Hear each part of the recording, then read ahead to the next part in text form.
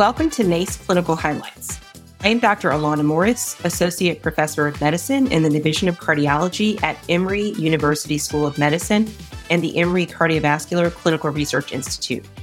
This podcast reviews recent updates in the cardiovascular benefits and appropriate use of GLP-1 receptor agonists. Joining me today is Dr. Pam Taub. Dr. Taub is Professor of Medicine, a board-certified cardiologist, and the founding director of the STEP Family Foundation Cardiac Rehabilitation and Wellness Center at UC San Diego. So glad you could join me today, Pam. Always a pleasure to be here with you, Alana. In this podcast, we're going to discuss the early use of GLP-1 receptor agonists in patients with type 2 diabetes and elevated cardiovascular risk. Pam, can you briefly review for us the ways that type 2 diabetes increases risk for cardiovascular disease? Sure. First of all, we need to be thinking about type 2 diabetes as a cardiovascular disease, because when you have type 2 diabetes, it doubles the risk of developing atherosclerotic cardiovascular disease. And some of the factors that underlie type 2 diabetes, such as insulin resistance, adiposity, hypertension, all of these drive atherosclerotic cardiovascular disease. So in 2023, we need to be thinking about managing type 2 diabetes in a holistic way and shifting from just looking at A1C and looking at global cardiorenal risk reduction. Yeah, I think that's so important. So given this predisposition to risk in diabetes, cardiovascular risk in particular, how do the available anti-diabetic medications sort of interact with these risk factors? But more importantly, how do they reduce cardiovascular outcomes? That's a great question, Alana. There are multiple categories of drugs that are available to us for reducing cardiovascular risk, but also lower A1C, and that includes the GLP-1 receptor agonist category and the SGLT2 inhibitors. These two categories are the most evidence-based in terms of reducing cardiovascular risk. We do have some older categories of drugs, including metformin, the DPP-4 inhibitors, sulfonylureas, and of course, insulin. These categories of drugs, though they lower A1C, just don't have the robust data in reducing cardiovascular risk that the GLP-1 receptor agonist and the SGLT2 inhibitor class have. So the ADA has actually removed metformin as the first agent that we should be using and has allowed us to go directly to SGLT2 inhibitors and GLP-1 receptor agonists just because of the incredible robust data that we have from these two classes of drugs. So I think that's incredibly important because I, like you, see many patients who are referred to us for cardiovascular disease or complications that are still on sulfonylureas or still on metformin. So it sounds like, particularly with the GLP-1 receptor agonist, this is a win-win because we see these significant reductions in weight, but maybe more importantly, the reduction in the risk for cardiovascular events. So do you mind just repeating for us as clinicians, it sounds like metformin is no longer first-line therapy per the guidelines and that we can use the GLP-1 receptor agonists and or the SGLT2 inhibitors because of their cardiovascular benefits. Is that right? Yes. And these drugs are very pleiotropic. So as you mentioned, the GLP-1 receptor class, there's weight reduction that you gain from using these drugs.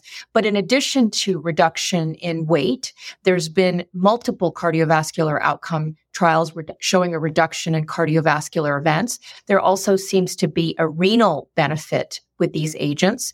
And we know that SGLT2 inhibitors have a benefit in reducing heart failure readmissions and just overall heart failure related adverse outcomes.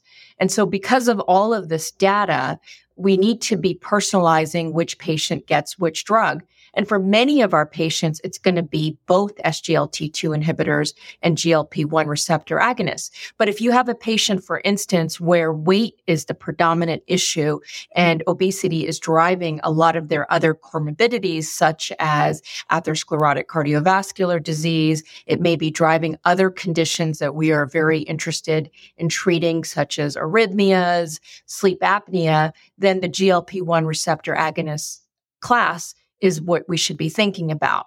You may have a patient where heart failure is the predominant issue and they're having multiple readmissions for heart failure, then you may really want to be gravitating towards an SGLT2. But what I find in my clinical practice is you may start with one, but then you end up with both for most of our patients. So speaking of personalizing care for our patients, we now have several different GLP-1 receptor agonists, including both injectable and oral formulations. How should clinicians select among these options for appropriate patients? So we have a lot of great options in terms of GLP-1 receptor agonists, both oral and injectable. In the injectables, we have semaglutide, dulaglutide, and now tirzepatide, and also liraglutide. Liraglutide is a daily injection, so we don't use it as much as we do dulaglutide, semaglutide, and tirzepatide because those are once a week injections. Dulaglutide is unique in that it has a primary prevention indication because in the REWIND trial, about half the patients that were studied didn't have atherosclerotic cardiovascular disease. So it's unique in that way. Semaglutide showed significant cardiovascular benefit in the SUSTAIN 6 trial. And we have ongoing cardiovascular outcome trials with tirzepatide. So multiple different options in the injectable category. We have oral semaglutide, which is the only oral GLP-1 receptor agonist currently available. And what's really nice about the oral agent is there are many patients that don't like to do injections, so you can offer them an oral option. In addition, I like the oral because it's very titratable. So if patients experience any significant side effects, you can do the oral agent and you can start at very, very low doses. Sometimes you can even just start at once or twice a week and then titrate up to overcome some of these side effects that occur early, but then dissipate over time.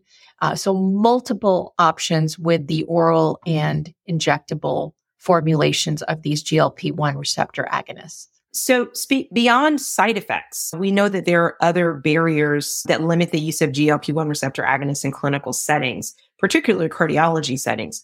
What are some of the reasons underlying the limited use of GLP-1 receptor agonists in cardiology practices in particular? Well, I think one of the biggest issues is these drugs have traditionally been thought of as drugs that endocrinologists and primary care providers should be using for type 2 diabetes, but that's not the case. These are drugs that we really need to be using as cardiology professionals in reducing cardiovascular risk. So that paradigm is starting to shift, but we need to see more of a shift so that everyone that practices cardiovascular medicine feels comfortable. But in addition, these are more expensive drugs, so that can also be a barrier to getting these drugs prescribed. In particular, we're seeing some disparities in the use of these drugs. For instance, a recent retrospective cohort study of Medicare patients showed that older beneficiaries and Black beneficiaries with type 2 diabetes and CKD are 30 to 50% less likely to start on a GLP-1 receptor agonist or an SGLT2 inhibitor compared to sulfonylureas. And for Black patients, these findings were independent of income. So we need to do better in making sure that we address these healthcare disparities when it comes to these incredible agents that reduce cardiovascular events. That's exactly right. And I think particularly when we think about sort of the comorbidities that tend to come together, obesity, CKD, heart failure, which we know are often more common in Black patients, more common in older patients, it's really important that we try to give all of our patients the benefit of these amazing drugs. We know that disparities are a pervasive issue in clinical settings. Are there other barriers that we need to be aware of for our patients? Again, some of our patients may be less likely to want to perform injections. Maybe there are other patients that are more likely to have the GI side effects. Are there other things as clinicians that we need to be aware of? Yeah, so the most common side effects with the GLP-1 receptor agonists are nausea, GERD. Some patients might experience diarrhea or constipation. It's really about educating the patients about the potential side effects and starting at very low doses and titrating up. Sometimes I find that patients are titrated up too quickly. I always start on the lowest possible dose and see what the side effects are with the low dose. So for instance, if a patient has nausea, sometimes it's about just educating them that they need to eat smaller meals. If they have significant GERD, you can use an H2 blocker to help them with the GERD symptoms. If they have significant nausea, sometimes I'll prescribe an anti-nausea medication. And sometimes that's all you need at the early phases.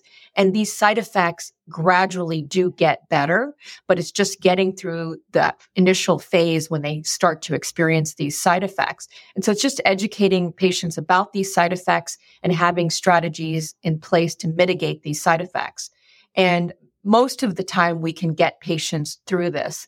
And sometimes you may want to switch from the injectable to an oral because, as I said earlier, the oral agent is so easily titratable. For patients who have severe side effects, you may just want to start with one capsule every other day or even one capsule 3 times a week, and then gradually titrate up over a few month period. And I find that that helps mitigate some of these side effects. Well, Pam, I want to thank you for taking the time to speak with me and share your expertise on the management of cardiovascular risk in patients with type 2 diabetes. I think you provided some great information to our colleagues today.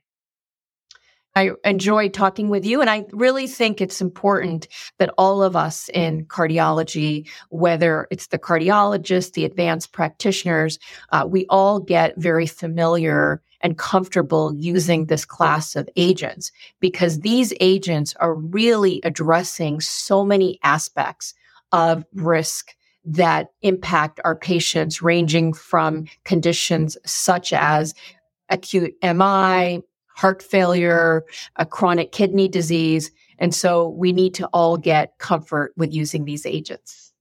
If you are interested in learning more about recent developments in the management of type 2 diabetes and cardiovascular risk, go to the NACE website at naceonline.com and register for any of our other enduring activities on diabetes, cardiovascular disease, kidney disease, or any other program we have developed.